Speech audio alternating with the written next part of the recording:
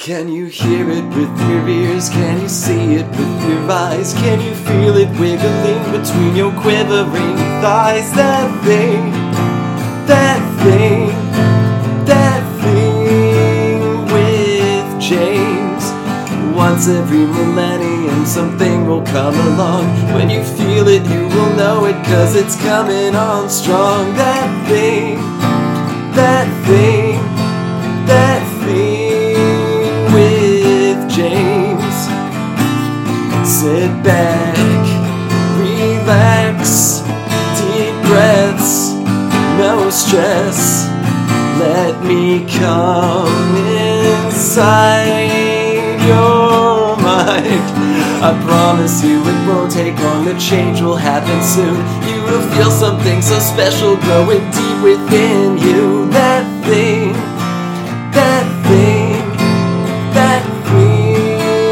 with James. That thing with James. That's me. Hi, welcome to episode 6 of That Thing with James J. Asher II. That's me! Today is another super special episode because I have another guest, my second guest ever on this show. His name is Max Gilliland. Max. Hello, James. Hi, Max. Nice to see you again, sir. Good. Nice to see you, too. That's the first time I've ever heard you sing, and it's really beautiful, actually. I was very surprised. Thanks, man. I mean, I didn't expect you to be bad, but I didn't expect you to be that good. Oh. Yes, that was very good. Well, thanks, man. I appreciate that. No, for sure. Oh, yeah. Well, how's your day going? Oh, swell. It's not very nice out, but No. good day. Can you describe what it's like outside? Sort of drizzly and overcast and chilly. And my friend Ivan would love it, but... Ivan? He likes to post on Facebook about how beautiful days are when it's like this outside. Is he Russian? He's Puerto Rican. Oh, yeah. But he loves Seattle. There's like Puerto Rican dudes and Dominican dudes. They have some of them have Russian names, like Dmitry or something. Yeah. I wonder what's up with that. Torres is his last name. Torres. No, that's not Russian. Yeah. But we'll edit all that out. Sorry, I haven't. Oh, no. No, just kidding. So you wouldn't care. you haven't seen the show yet, have you? No. Okay, so no worries. All this is just a hangout. Let's see, what time are we at? Try to keep it an hour.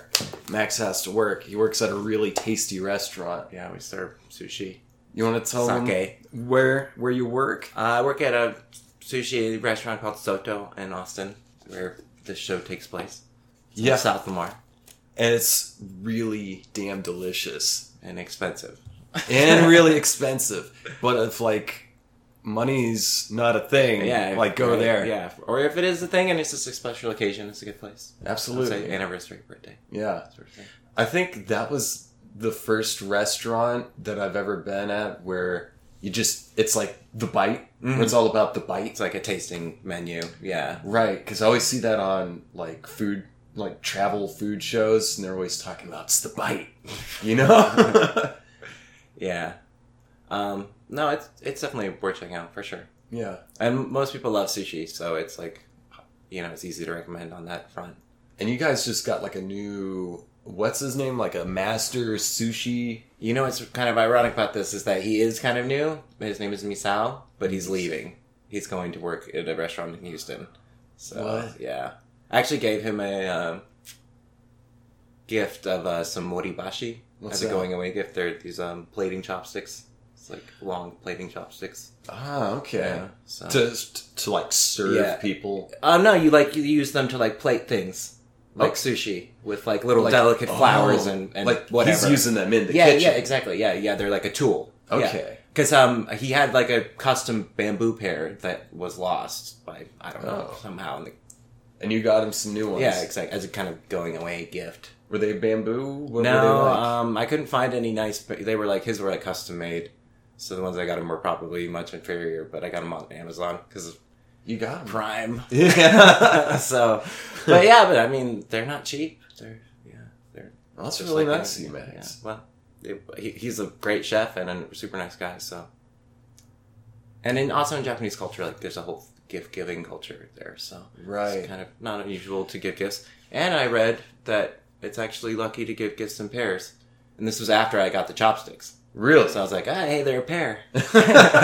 So is Japan one of the places where it's like you pour someone else's drink for them? Like if you see their beers getting empty, like you pour it for them? If you're like the host, yeah. Or like another thing is like if you're like the man coming home from work. This is a kind of antiquated thing in Japan even. But they are like very... Yeah, but it's becoming less and less that. And the young people in Japan care less and less about their old traditions and cultures. Right. And there's less and less young people in general. Millennials are killing Japanese tradition. Well, there's a lot of old people in Japan, and they're all getting very old and dying. Right. But they're not having as many children, so like...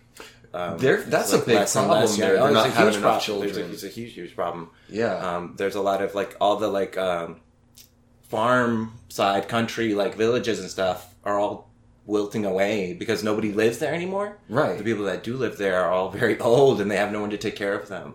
It's actually kind of sad. Seems like a pretty broad, it seems like a standard problem across a lot of kind of like first world, sort of countries. Like here, there's people are having fewer kids, I think. I don't personally know anyone. I don't know that many people who are going to work on a farm or who are dying. Oh no! It's that's definitely that's not the lifestyle that anyone wants to live in modern digital era. Like but that's unfortunate because it's actually obviously really needed. You know what I mean? Right. Like we need farms and actually the number one like industry for robotics in Japan is nursing. Nursing. They take care of all the old people. Because there's not enough young people. Because nursing is another career that it's a very admirable career that actually pays pretty well. Same problem here in the States. There's not enough people. Yes. Well, all the young people there, they want to work at a corporate, high-paying city job. And those are part of the problem of why they're not having enough kids as well, is because they're putting a lot of, at least from my understanding, like they're putting so much time into their careers. Absolutely. That they're just sort of, they don't have personal lives. Well, and they don't have enough money. They have to live in a small apartment. I mean, imagine if you lived in a tiny type apartment in downtown Tokyo. Last thing you'd want is a kid in there, a baby. Big people. Yeah. By those standards. Yeah. Oh, for sure. Architecturally. Yeah. And we're much more accustomed to having open space, especially in a place like Texas, where everyone has a yard and all the streets are wide enough for 2 cars in each lane. A dually truck. Yeah. Oh, absolutely. Yeah. That's never been used. That has an immaculate flatbed that's been spray coated and no scratch. I always talk shit. Beautiful, isn't it? I always talk shit about those big fucking trucks around. It's like, there's never been a speck of mud on that thing. You don't use that for work. Yeah. You got this for vanity purposes. Yeah. It's just, it's an ego thing. Yeah. It's like Squidbillies. My boat truck. The truck pulling a truck with the boat. Dude, or a truck with a boat pulling a truck. Yeah, that's what it is. Dude, I need to fucking watch that show again. It's been a minute. Yeah, it's a great show. Yeah. Truck. Well, yeah, so this is basically what the show's about. Just good. You really reached the bottom of the barrel with your guest list, so... What? No, I'm just kidding. I'm joking. You're fucking top tier for me, man. That's exactly what Tasha, your refreshments coordinator, and Danny, your technical manager, said as well. Yeah, they're great. Yeah, they're great. Your whole team is great. The whole entourage. Wait till you meet Helga. Crafty, man. Yeah. Oh, boy. She makes a mean brisket. Yeah. No, I saw your team of masseurs as well. Masseurs? Yeah. They're actually called massage therapists. Yeah, exactly. No, Masseur implies some less than, classy things are going on. That's exactly what's not happening, right? Right. But yeah, no, for sure. I'm just happy to be of help and to be on your program. I wanted to have you, No, I mean, I'll be a guest again if you'd like. It can be a recurring thing. Dude, that'd be fucking awesome. Look forward to that. The dude who... You ever watch, what the fuck, Pee Wee Herman's Playhouse? Of course. The mailman? Who's a... oh shit, I just remembered. Isn't it like... Morpheus. Oh, yeah, Lawrence Fishburne. Lawrence Fishburne. Yeah, it sure was. This might have still been when he was going by Larry Fishburne. Because he was going he's always been Larry to me, so... yeah. Like, he was in... You've seen Apocalypse Now, right? Yeah, it's been a while. Remember, is he in Apocalypse Now? Dude, he was like 13 years old. He was Mr. Clean. Mr. Clean! Mr. Clean! They killed Mr. Clean! Huh. I don't remember that at all. He was the young, skinny kid with acne all on his face. And he was like from the Bronx in the movie and in real life. I'm pretty sure it was Bronx. Might have been Brooklyn. One of the B boroughs. But yeah, he was like 13 years old or something. And he played the character Mr. Clean. He was on the PT boat. Okay. Yeah, and he was just like I vaguely remember that, yeah. Oh, so when he dies, like after... Like, one of the spears goes through their heart when they're, like, really going into the heart of darkness. Mm-hmm. And there's fog and everything, and they just, like, come out of the clearing in the fog. And they think everything's peaceful, and then just out of nowhere, out of the fucking bushes, out from every side of the river, just spears keep flying at them. Which is a direct scene ripped from... adapted from A Heart of Darkness. Right, which is what the movie's based on. Mm-hmm. No, yeah, it's an incredible book. It is. Incredible writer. So, when that happens, they think they get out alive. They just, like, start shooting at the shoreline and everything, and just all these spears are coming in. But they all get missed. But it turns out, actually, most of them are just, like, little toy arrows. Just little toy bamboo shoots sort of things. And they were freaking out at first because, like, oh shit, it was nothing. Right, it's like a psychological thing. Right, except there was one actual spear that flew up and it pierced through Mr. Clean's heart. And he's laying there dead, bleeding out on the front of the boat. And it's like this really fucking heart-wrenching, poignant part where they just got mail from the States. And Mr. Clean got a letter and a recording from his mom, who was talking to him about, we miss having you here, and your family misses you, I miss you, and just kind of catching him up with what's happening in the family back home. And they just find him, and he's just fucking dead. And that recording of his mom is still playing with her telling him about back home. Really heavy part. Yeah. But great direction. That was Larry Fishburne. Lawrence Fishburne. Morpheus. Yeah, of course, we know now that was just a simulation in the Matrix. Yeah. It's fine. Vietnam War. The Vietnam conflict wasn't real. Yeah. Right? The cave rave scene was real, okay? Yeah. I tried to forget about that scene. That was the moment when I almost couldn't watch that movie anymore. I was like, really? This is how we're going to reinforce that humanity is different from the robots, is with a giant cave rave where everybody's half naked? Like, I understand what you're trying to do, but it's a little heavy-handed, guys. But those movies, in retrospect, are very heavy-handed in a lot of ways. And it works for the first one because it was super, super original and fun and different. But in retrospect, it's very aged not well.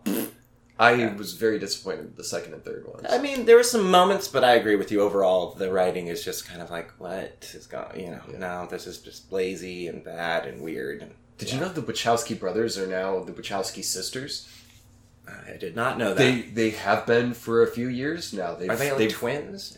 I don't know. Let me look it up. But they did. They went through a transition, both of them, recently. One of them went through a transition first, before that Sense8 show on Netflix. Have you seen that? No, I don't subscribe to Netflix though. Yeah, it's. I do subscribe to Waterloo Sparkling Strawberry Water.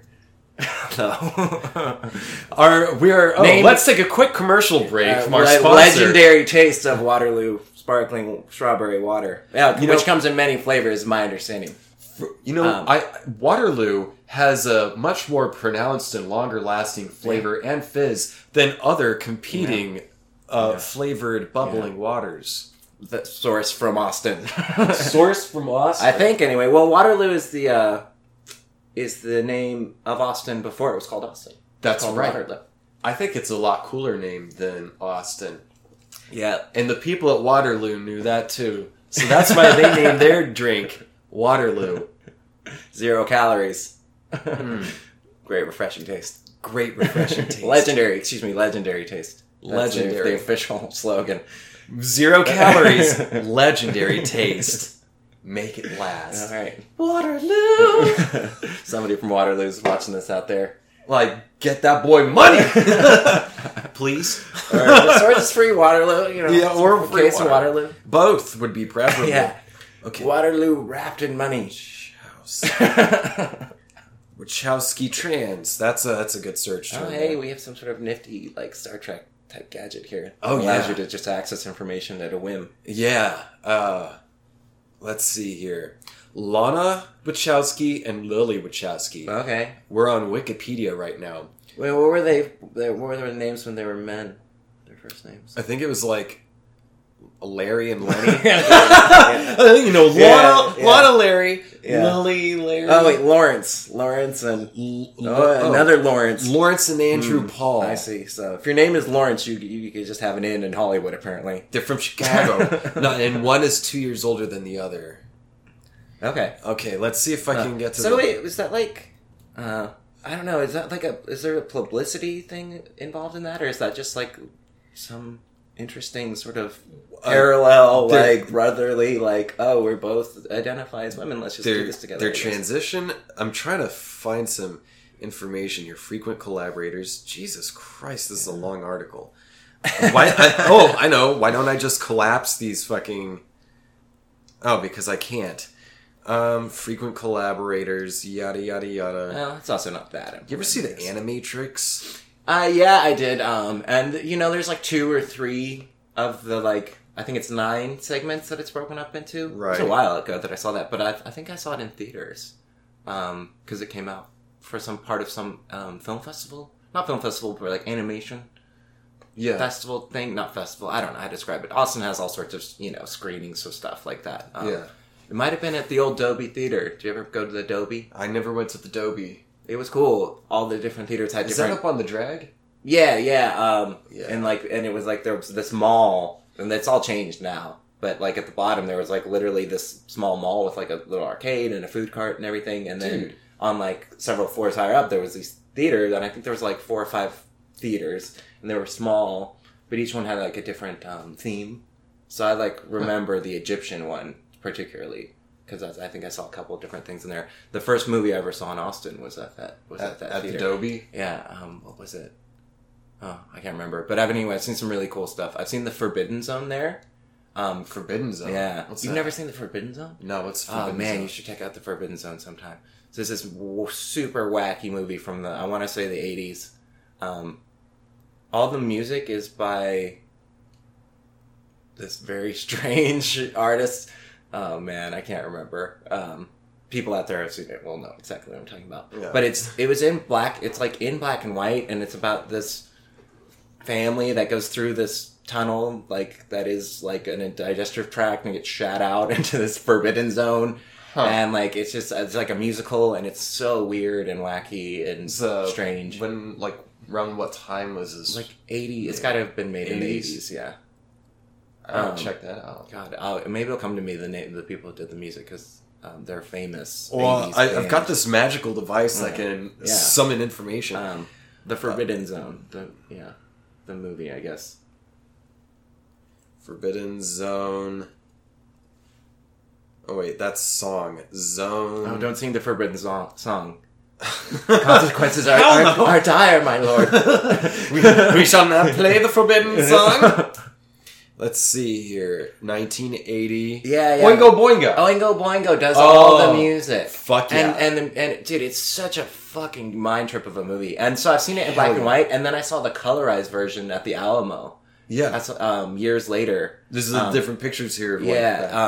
And so I think I'm the only person I know of that has seen that movie only in theaters, and I've seen it in both black and white and the colorized version in theaters. Damn, son. Yeah.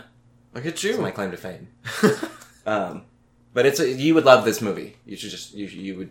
I love Oingo Boingo. Yeah, well, It's so weird. It's very hard to explain. Okay, so here we are. There's a character called that's the princess of the Forbidden Zone, and she's topless the whole time, and she's a fox. And that's it's a huge part of the thrill of the movie. Okay, so the Wachowskis, Lana's gender transition. Okay. Rumors that Lana Wachowski was transitioning spread in the early 2000s, though neither sister spoke directly on the subject at the time. In 2003, Gothamist.com reported the possible transition. In a 2017 interview, Joel Silver, the producer of numerous Wachowski films, said that the rumors concerning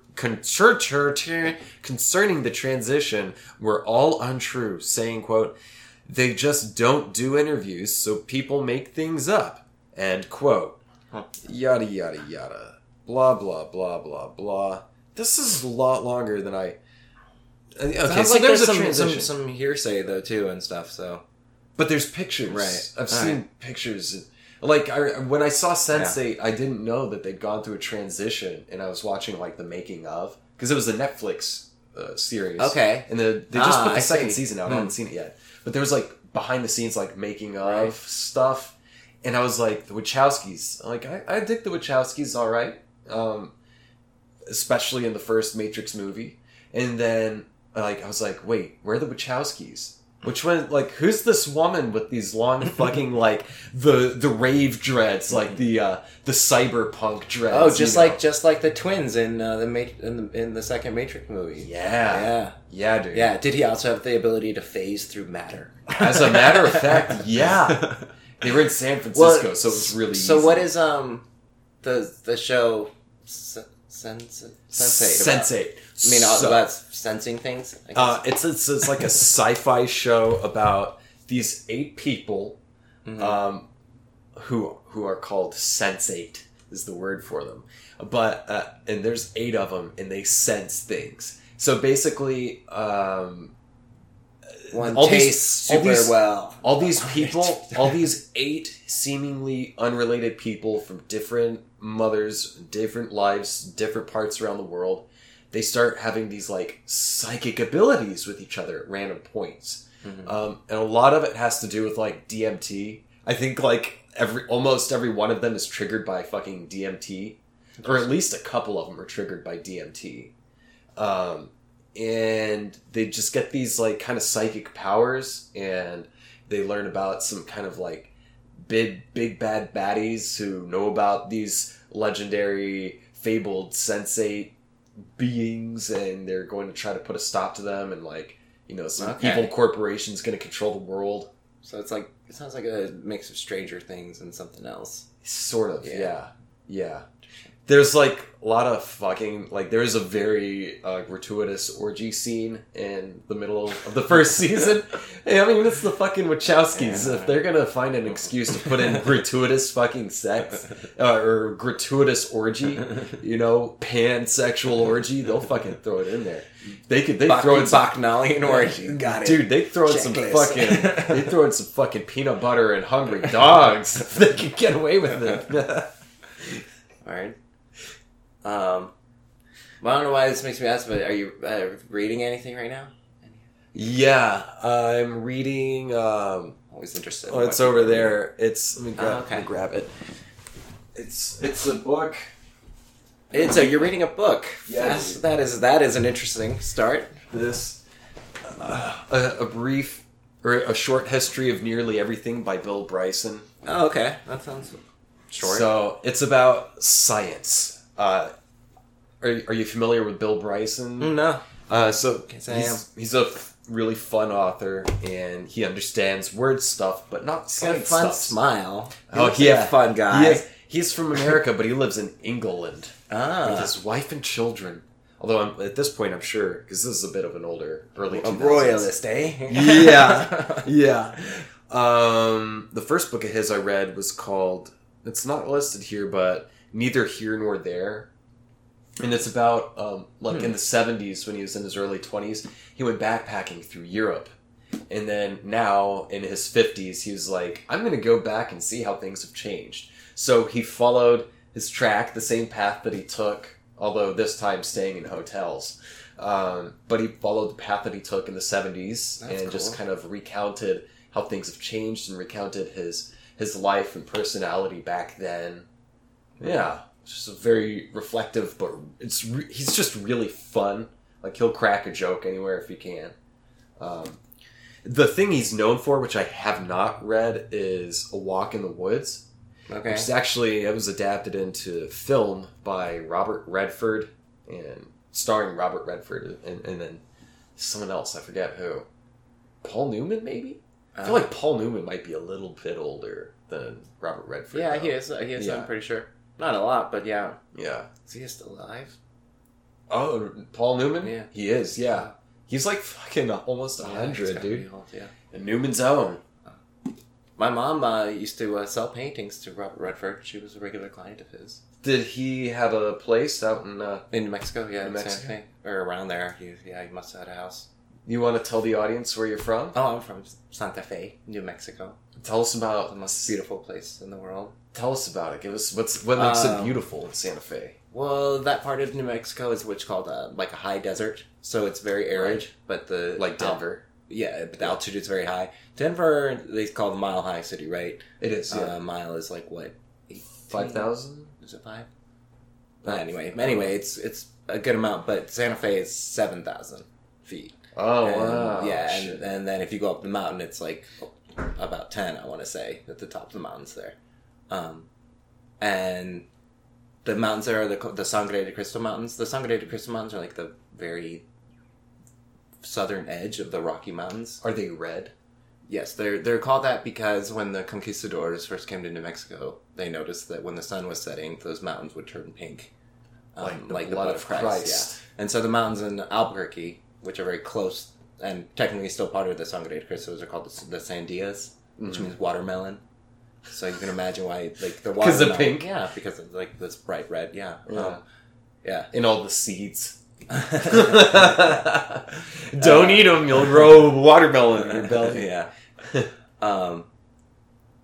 But yeah, so that whole part of northern Mexico is just very beautiful because it's got a very unique climate. And then New Mexico, the state flag is the Zia symbol, which is basically a sun it's like a red sun type Indian symbol with 16 little rays on a field of Spanish gold, which makes sense because it's Spanish heritage at this point because, again, the Spanish took over the whole state a couple times and made missions and, killed a lot of Indians and stuff. Yeah. But the one of the reasons that's the flag, the sun, is because there's 300 days of sunshine in New Mexico. So, like, the skies are often very clear and, it's very open. Yeah. Is it really, like, consistently 300 days of sunshine? Yeah.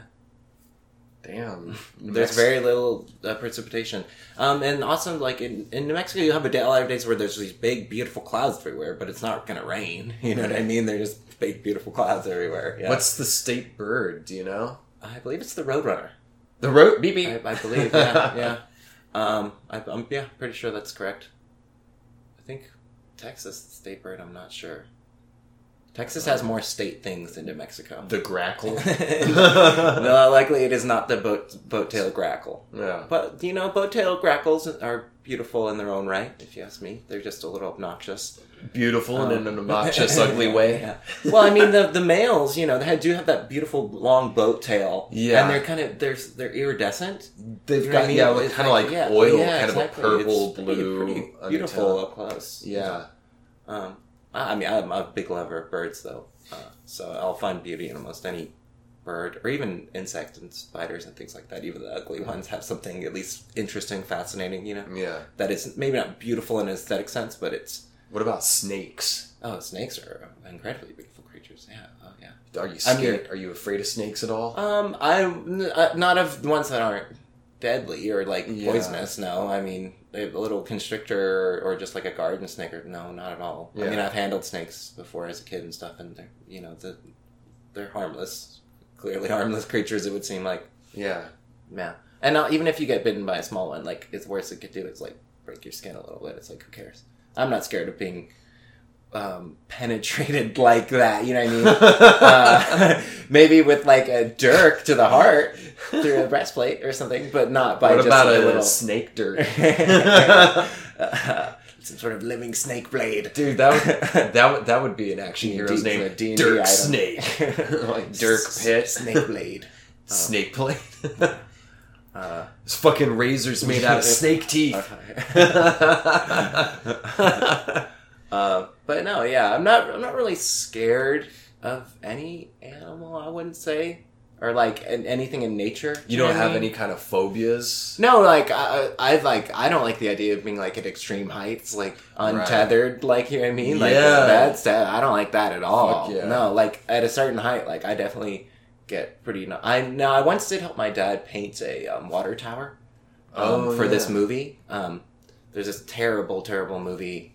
What is it called? The Longest Yard or some shit like that. Dude, yeah. About, the Adam like, Sandler movie, the remake? Yeah, the remake, exactly. So that they shot that in just outside of Santa Fe at the old state penitentiary, I believe. Yeah. Or something like that. Anyway, and I went out there to help. And so they had to paint the water tower that was out there with the Allenville or whatever the name of the place. I want to say that's what it was called because, like I said, they hired my dad, who's a sign painter, to paint it. For like too much money. Like my dad charged them too much money, of course. I mean, fuck, he got the budget. It's Adam Sandler. He's got the budget. But I had to go up there and help him, and it was very high. And that was like the one time I can remember being like, okay, any higher than this? Like, and I don't know because it's like it's scary. Did you guys just have to paint like the fake town name on there? Yeah, but like in very big letters, right, all across it. Yeah, right. Yeah, that's all. Yeah. I didn't really do much except for like help my dad stay secure and hand him stuff. Right. I didn't really paint much because he's an actual painter, but still it was kind of. Have you ever had or experienced vertigo? Kind of, I guess. Yeah, sure. Where things just start spinning. But I feel like that was more from like a lack of energy or something like that, not necessarily from like being not from. I haven't experienced it from from being too high or something like that. You know what I mean? Yeah. Or too high up, I should say. I've experienced both. I've had some interesting. I mean, a lot of people have had some interesting sort of feelings like that on salvia. Yeah, I smoke salvia. So salvia can have a lot of people talk about like feeling like pulled like to the ground or like in a certain direction, like or even losing motor control in some way. Salvia, the times I've done it, I fucking hate it. I spilled my water, James. That's all right. Oh, a little bit anyway. Oh, it's such a waste of the water loop. Oh, sorry, James. No worries, man.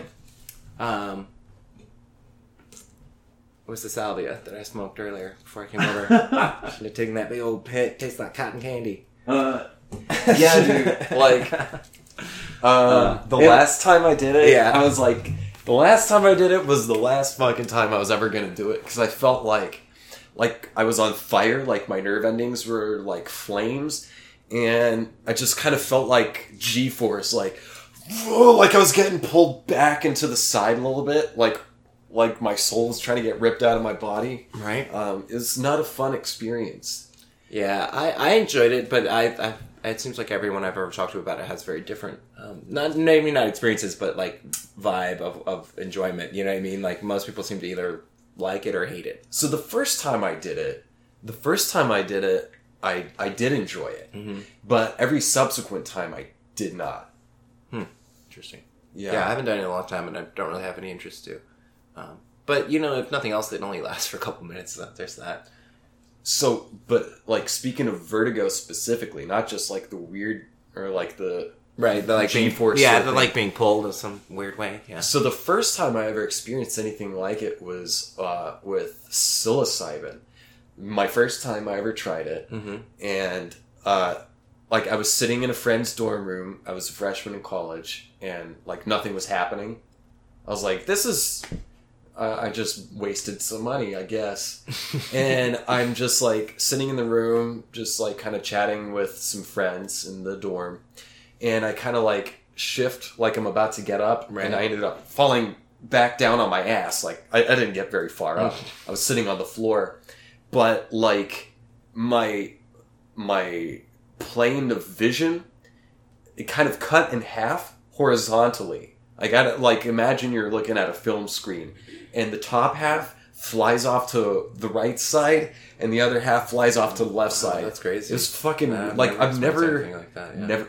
You've experienced... No, I never have. Yeah. That was the first and only time that's ever happened, where it's just, like, my field of vision, like, the world literally split, like, whoom! And I went, I think I didn't waste my money. And then the next time that I like, legit experienced vertigo was in Devil's Den, Arkansas. Okay. I was camping out, hiking around there, and I was going up these cliffs and stuff, and I was going up this one path, and I didn't realize, like, that I was going toward a cliff.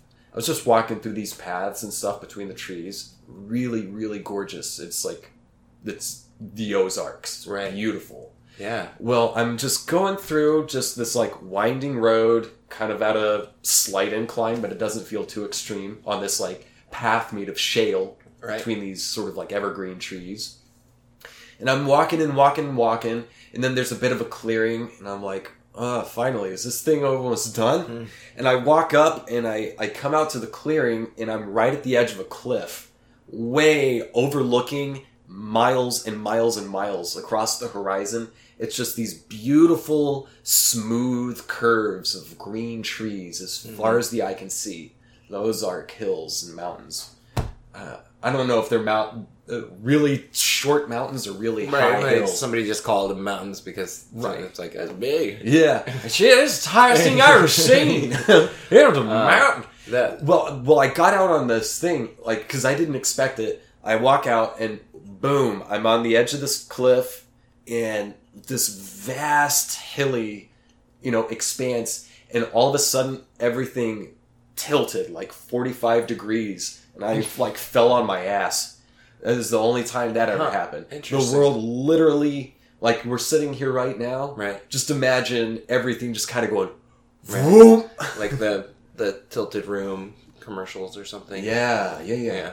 Or the spinning room, I should say, you know what I mean? Where they, like, put a room on, like, an axis so that they can turn it around to make it look like somebody's crawling on the ceiling or something. Right. Something. Like, right. It's a trick they've been doing since the 20s. For sure, yeah. Arkansas is supposed to be very similar to Japan in, like, as far as it's... Really? Yeah. It's like the sort of the geography. The geography and, like, the big trees and stuff like that. Wow. Kind of mixture of those different types of trees. It's called the natural state. Mm. And their thing is a diamond. Yeah, on the license plate, their Arkansas license plate in the center is a diamond. Mines there? I probably. Oh, it's interesting. Yeah. But there's, like, I don't know if it's the most, but it feels like it has the most dry counties out of any state in the union. I'm sure there's other. I'm sure Utah's got probably more. Mm-hmm. But there's, like, a shit ton of dry counties. Like, it's hard. To, like, you drive across the border, because I used to live in Oklahoma, whose state bird is the scissortail. Beautiful, beautiful bird. Oh, yeah. Incredible bird. Oh, yeah. I've only seen them a couple times driving through Texas, but yeah. So the thing with Arkansas is, like, because in Oklahoma, until, like, last year, any beer you could get outside of a liquor store could only be 3.2%. So it was water. So I used to think I could drink like a motherfucker, I'd be like slamming beers and stuff. Yeah. And I got to Texas, and I'm like, what is going on? Like, I get, like, through a couple beers, and I feel like I've had a 6-pack in Oklahoma. Yeah. No, I remember, like, there's like some heady IPAs that they make around here, like Stash IPA, 512 IPA. Yeah. You have a couple of those, man, you'll be good. You don't need 3. IPAs are, like, heavy. Oh, yeah, like 7-8% usually. Yeah. 9s. They get up to 9. Yeah. There's some beers that I feel like are 13%. We're so spoiled for beer in Austin. In Austin, yeah. The choices are insane. There's, like, too many skunky beers for my... I don't like this really skunky beers. Well, I like a good, like, lager. I feel you, one. I know you don't love going there, but, ABGB... their beer is incredible. Yeah, they've gotten really great beer, and none of it's skunky. So there's that. And they do have a really fucking good. Their muffaletta blew my mind. I was like, why would this place have a good muffaletta, whatever, however it's pronounced. Have you been in New Orleans? No, I have not, but I'm sure I would love it. It's a 7-hour drive from here. My good friend that lives there, that I haven't seen in a long time, so I would like to see him if nothing else. Hell yeah! I think you'd like it there. Lots of history, lots of culture. Yeah, no, for sure. Yeah. I just recently read Confederacy of Dunces. What'd you think? Oh, it was great. It was a very, very fun book. Very interesting, different. It's kind of cartoony. Yeah, for sure.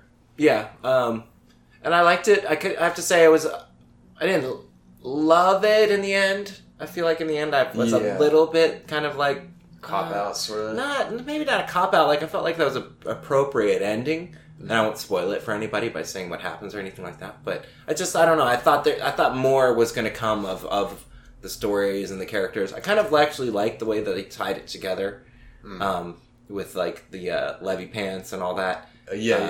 And those characters.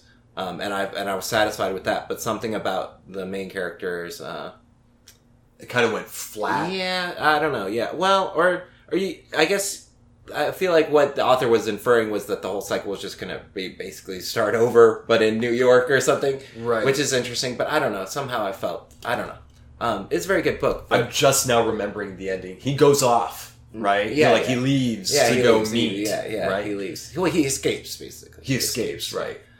With the Minks. The Minkoff. Communist. Minkoff, yeah. Marcia Minkoff, or whatever her name is. So, yeah. But I mean, I love that character though, and he has a great voice, and it was fun to read. But I read so much that like I'm very particular about the things that. I mean, if I was younger, I probably would have said, "Oh, I love this book." Yeah, But having read so much other stuff, I'm like, yeah, I liked it a lot, but it's not as good as this stuff. Right. And yeah. So the writer's name is John Kennedy Toole, right? Yeah, that's right. Yeah. And he was like seemed like some sort of teacher or something. Yeah, he taught. I think he was like an adjunct professor, or like history or something. I think he was an adjunct English professor, and a lot of that book was like based off his real life. Mm-hmm. Like he only lived with his mom, right? Shit, love life. He killed himself, like before that book got published. Did you know that? I didn't. I mean, I knew that he died. I didn't know he killed himself. I think he was 31 years old or something. 31. Wow. Yeah, that's dude. Sad. 31, and he was upset that he couldn't get the book published. Right. And he killed himself. I think he shot himself. Dang. Yeah. Sad. And then his mom took the manuscript and got it published, like, shortly afterwards. Have you ever read Jerzy Kosinski? Have we ever talked about Jerzy Kosinski? No.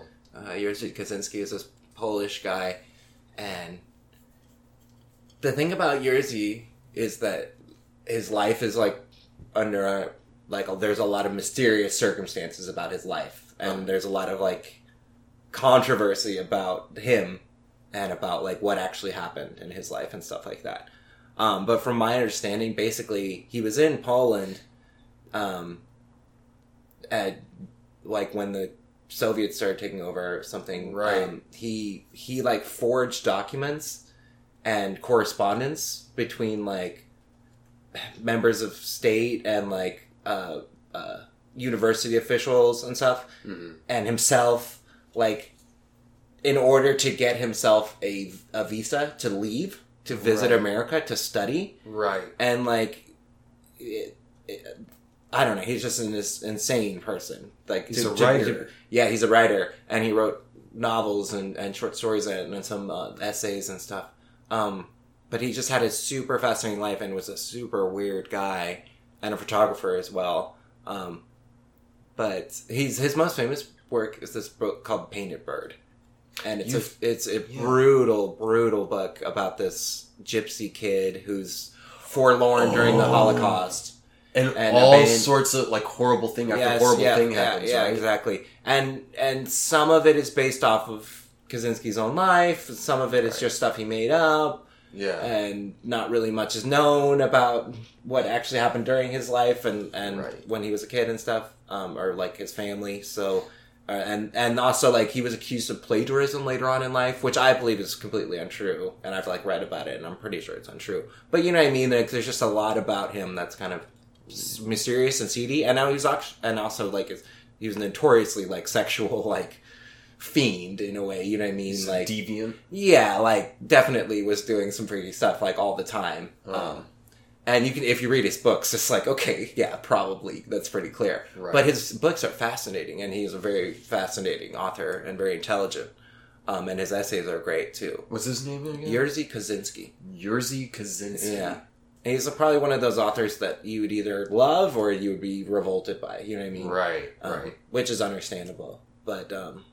I don't know. He also killed himself. I guess that's why I'm bringing him up. Because he killed himself, but he did it the way that is like the prescribed like way of bunch of sleeping pills, bunch of barbiturates, vodka, milk, laying down in the bathtub with a head with a bag over his head. With a warm bath, right, to get the blood flow. Yeah, and then he put a bag over your head, but you don't tie it around, you just keep it loosely so that you slowly asphyxiate and pass out and die. That's, Yeah.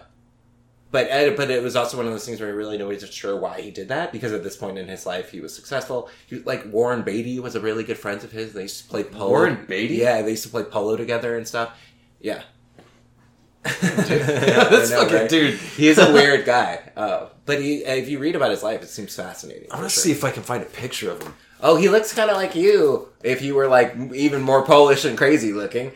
And like he's also like, people say, like, when he would go out to eat, he would ask for, like, a radish and, like, some lettuce and, like, or a raw onion, because that's what he was used to eating.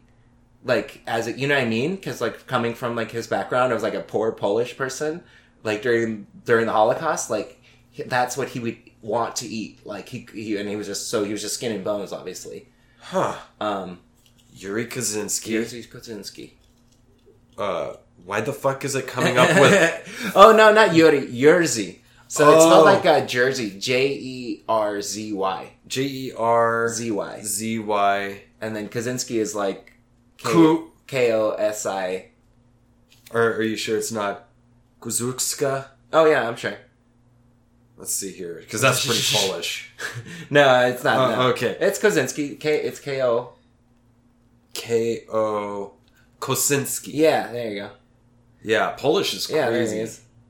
Oh shit, yeah. Yeah, he's got a big hook nose though too. Yeah, dude. And these, dark eyes. Yeah. Dude, those eyes look fucking... Yeah. Those are the eyes of a murderer. Those are the eyes of a murderer.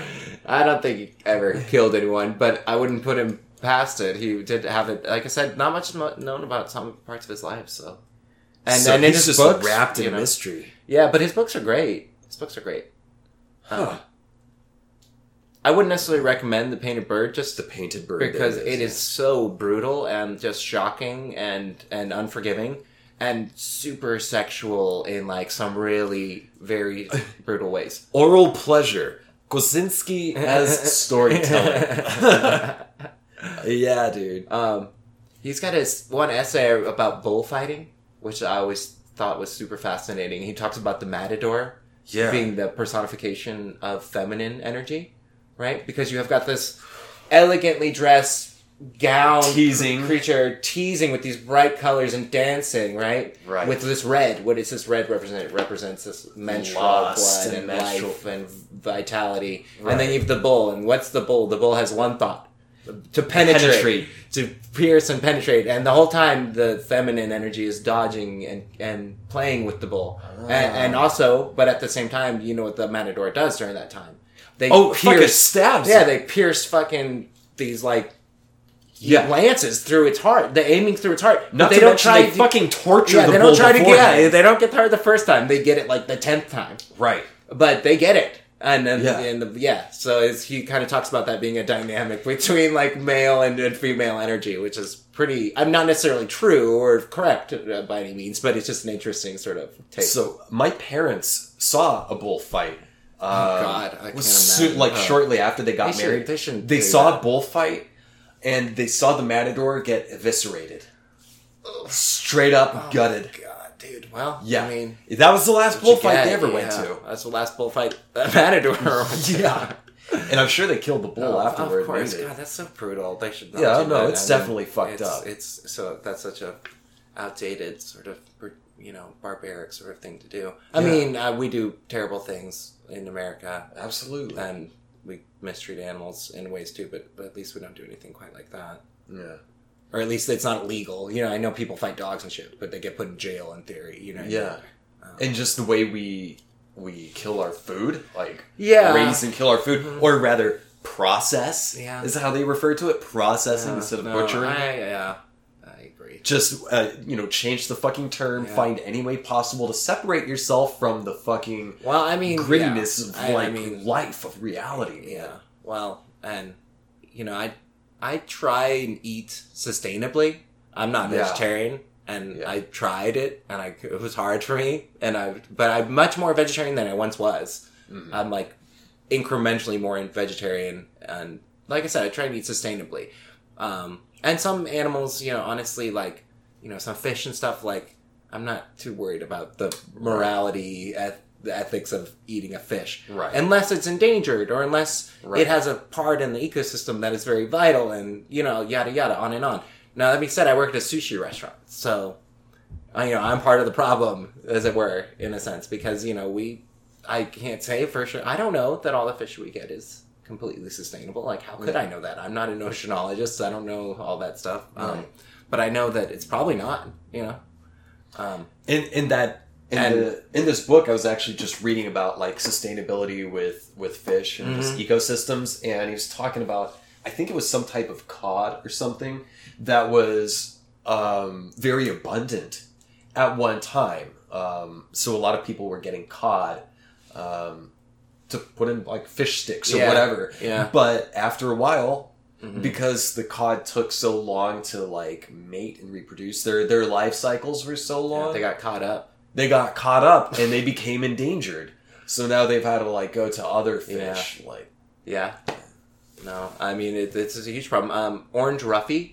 You ever heard of Orange Ruffy? Orange Ruffy was a very, very popular fish in the 70s, 80s. My dad used to get it all the time. It was one of his favorites. Yeah. The thing about the Orange Ruffy is it takes them they don't know how long exactly, but at least 100 years for them to reach maturity. This fish, and it's not a huge fish. I mean, I feel like they get pretty big, but it's really tasty. Yes. So, but again, if it takes 100 years. Not sustainable. Then after one generation, you can't sustain that anymore because it's going to take 100 years before you can. So that's why you can't find Orange Ruffy anymore. Right. And there's if you talk to, I'm sure guys who've been making sushi in Japan for a long time, they'll tell you I can't get this fish anymore. I haven't seen this fish in years. There's got to be countless other kinds of fish that they probably got that they just don't. Not for lack of effort. I'm sure they fish for them. Yeah. They're just not there. Right. They're gone. That reminds me though, I have seen these really, really cool fish farms that are buoyed. I don't know if that's the correct term. Maybe not buoyed, but they're basically imagine a giant metal ball cage, right? Yeah. 50 meters across or more, maybe even. And it's got, cross beams large enough for a small fish to fit through, but not for a large fish to fit through. Right. And so what they do is they just put this thing in the ocean, they put it in a strategic spot, like a place where there's a migration path or something, or a current. Yeah, current, exactly, because the current will bring nutrients, right? And oxygen. So then they will... Yeah, and then they'll just seed it with a bunch of little fish that they grew in a laboratory. A specific kind of fish, a fish that's desirable, right? A bunch of, thousands of baby ones, right? Right. And they'll just put them in there. And you think, okay, well, the babies are just going to leave. No, because that ball is a natural protected... That's what they search for anyway, something like that. Some sort of reef, something stable that can give them shade and protection. And again, bigger fish can't fit through it. Right, so they're protected from predators. And they stay there while they grow. Because they're being brought nutrients by the current the whole time. Eating plankton and smaller fish and all that, right? Yeah. It just keeps happening. Eventually they grow too big, so they can't get out, even if they wanted to. Right. And then you just pull the thing out and harvest it.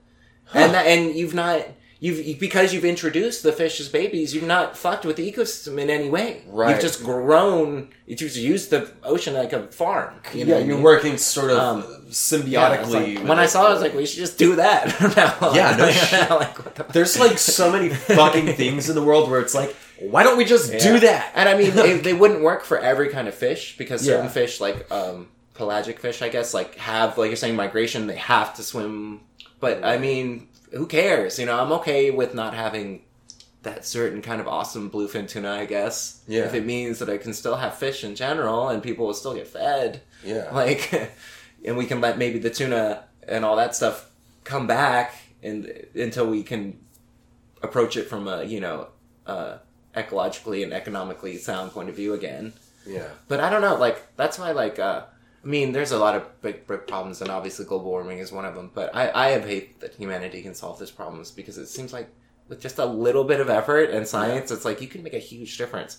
I don't know if I need to check this out again, but I did see something about how the ozone layer is healing. Really? Above the ice caps, yeah.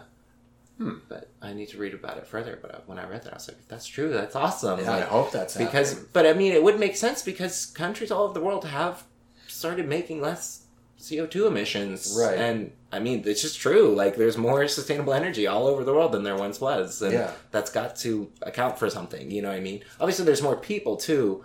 But again, a lot of that energy is quite efficient.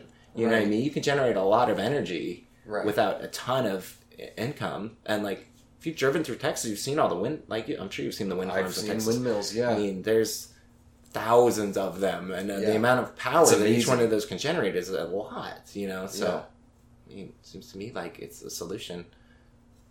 I hope we get totally sustainable very soon. Yeah. I mean, yeah.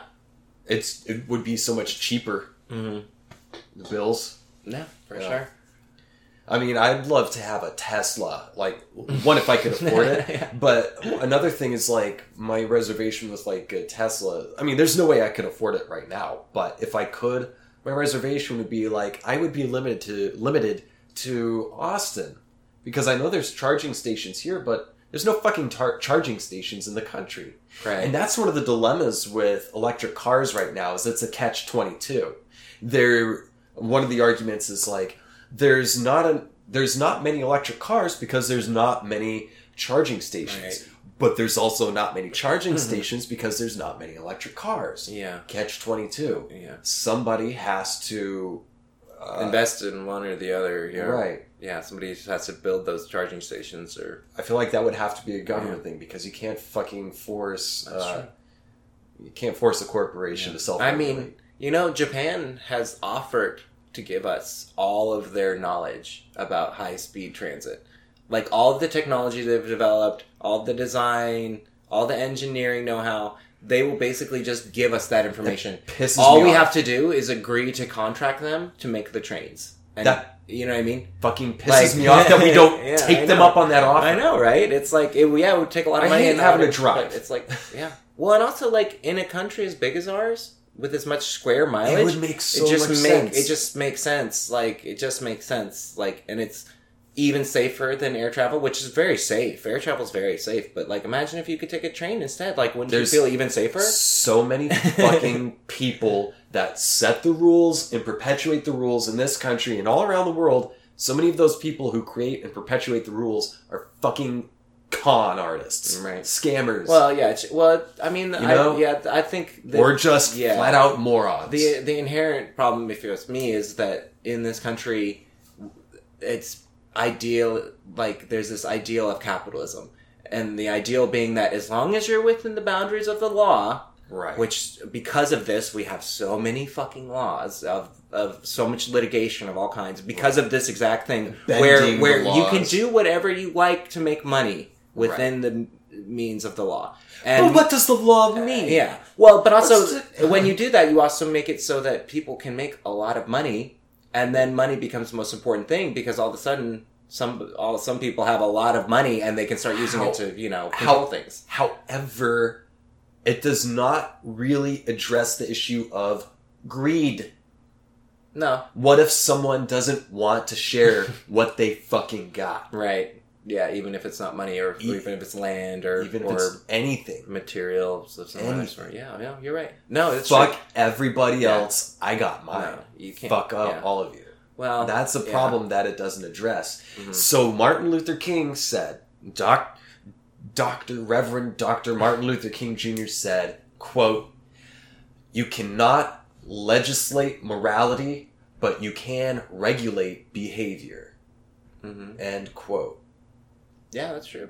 You can make laws that change. You can make regulations allowed to do. Yeah. You can make regulations that keep people from fucking over a lot of other people. Yeah, I agree. Well, and like also, I mean, like, you know, the tax rates in America for people that were, you know, in the top 5% used to be like at their highest they were 98% marginal tax. Right? Yeah, it's like, I mean, from a Republican president turned it up to 90%. Right, and what is it now? It's like 0. Yeah, it's like like shit. Yeah. Like, and if there is a percentage, then there's so many fucking loopholes or different alternatives that they don't have to do shit. Yeah, and that just there's no pursuit after money stored on tax havens. Right, of course. No, and that just doesn't make sense within the logic of the system that you know, if you have that much, you have to give it back in, you know, because that's why the government's here. You're part of this experiment, whether you like it or not. Exactly. If you don't like it, you're welcome to go somewhere else. Well, but otherwise, clearly they don't, because that's why they keep their money somewhere else. Yeah. And I hate that I said that, because it sounds like, well, if you don't like America, why don't you just leave? Right. But really, though, if you are going to participate in this collective democracy, then you should fucking... We all help each other out. Yeah. Is the basis of prosperity. Yeah. Well, and like at some point, you know, if you ask me, you have if you want anything to get done, you have to establish some sort of government. Yeah. Because there's just not going to get done. There has to be some committee or whatever in charge of building those roads and all that stuff that people need to function in a society. Yeah. And like you're saying, like, it's a society. It's not about, like, I think that really is part of the inherent problem. It's just that it's not about society in America. It's about you as an individual. Right. It's about what you can get for yourself and your family. And it's also about the idea that certain people may not understand, or they exploit those who don't understand that you can live for the group and still be an individual and still thrive and prosper and become wealthy. Well, and maybe even more so. It's not a black and white thing. Yeah. No, you're absolutely right. You know, it makes me think of, there's kind of two different ways to approach business. There's like, and I think I've talked about this before. You know, the fucking Discount Tire company. That the huge national-wide tire company that just replaces tires and stuff. Okay. They have a policy that if you go in there with like a flat tire, they just fix it. Right. Like, because they don't want you driving, like they know that's not safe and they want to help you. You know what I mean? Like, they just always will just fix, if you've got a nail in your tire, they just take it out, fix it, and they don't charge you. Like, they have this policy about just helping people and about being good to their customers and about getting them back. Right. And that's what and it's like, if you look at it from that other way, it's like you can either be a selfish asshole all the time about everything and have everyone dislike you, basically, or you could give back and show people that you care about them, and all of a sudden you're going to get more than you ever wanted back from everyone else, because people are actually really giving and awesome. By helping people, by putting your energy toward the customer and the product and the quality of the relationship, by focusing on that yields better profits, or better just equity, like within your own social dynamic, whatever it is. Just being better to people and being nicer to them will just be better for you, no matter. Like, I'm convinced of that. So that's why, like, when there's like business practices that are very much like not in that frame of mind, that are very much like short-sighted, or like, let's just see how much we can nickel dime the customer and like get away with it. You know, like banks, if it's notorious for this. It's like. It's like that just makes people resent you. That just makes people not want to use you. That makes people want to search out the credit union instead of, you know what I mean? I'm with the credit union. I know, and like this is why to me it's like if I was in those corporate meetings, I'd be like, guys, like how many customers do you want to disenfranchise before we just don't have any customers, or before again, like how many people do you want to disenfranchise before they riot?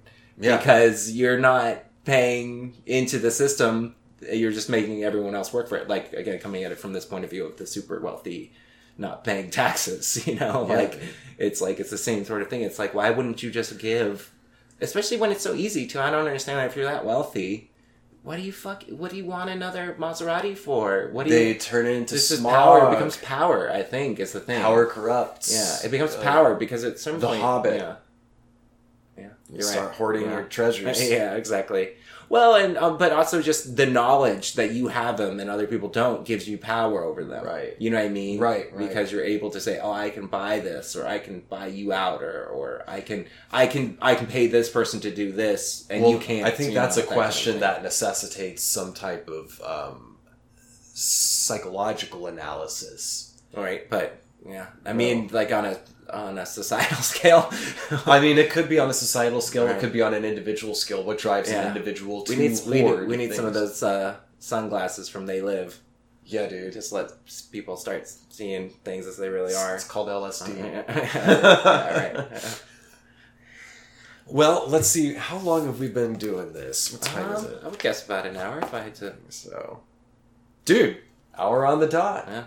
My mitochondrial DNA's internal clock functions are working. Do you have anything you want to, tell them? Any upcoming events I want to plug or something?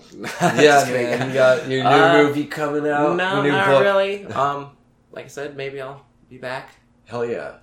And we'll discuss something. We'll talk about Nabokov. How about that? That sounds good. You can bring some. We can read some. Yeah, exactly. All right. I'll talk about Nabokov's poetry. Which is an interesting subject. I still want to read that. The one, the crazy one. Pale Fire? Yeah. I want to read that still. Yeah, that's the book. Yeah.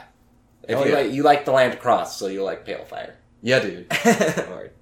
Okay, and then you guys, if you have questions, I want to answer them. If you need some advice, I am not a licensed professional, but I will give you answers, whether they're serious or not. I don't know until I say it. I don't know. Won't know until it comes out of my mouth. So you can send your questions or comments, or please don't send any nude pictures or anything. I don't. I'm taken. So not anymore. Yeah. There's plenty. Yeah. The screensaver has been running this whole time. Yeah. Of just of accumulated fan photos. So thanks, guys. I don't need your fucking yowie. Yeah. Okay? Yeah. I don't need your brony pictures, okay? At least trim your pubic hair next time. God. Yeah. Bible black. Tentacle porn, okay. That's all right. Send your questions. Or shibari. Shibari is the rope bondage. Oh, dude, that's big. Japanese rope bondage, yeah. Oh. Send your shit send your shibari photos to thatthingwithjames@gmail.com. That is thatthingwithjames@gmail.com. And you can find me on social media, mostly on Twitter and Instagram. My handle is @JamesJAsher, and you can visit my website, jamesjasher.com. And I love you guys very much, and I love you, Max. Thanks for being my guest. Yeah, of course. Thank you for having me. Absolutely. I'm definitely going to have you back. For sure. Next time. Bye. Okay. Well, that's fine, James. Thanks for doing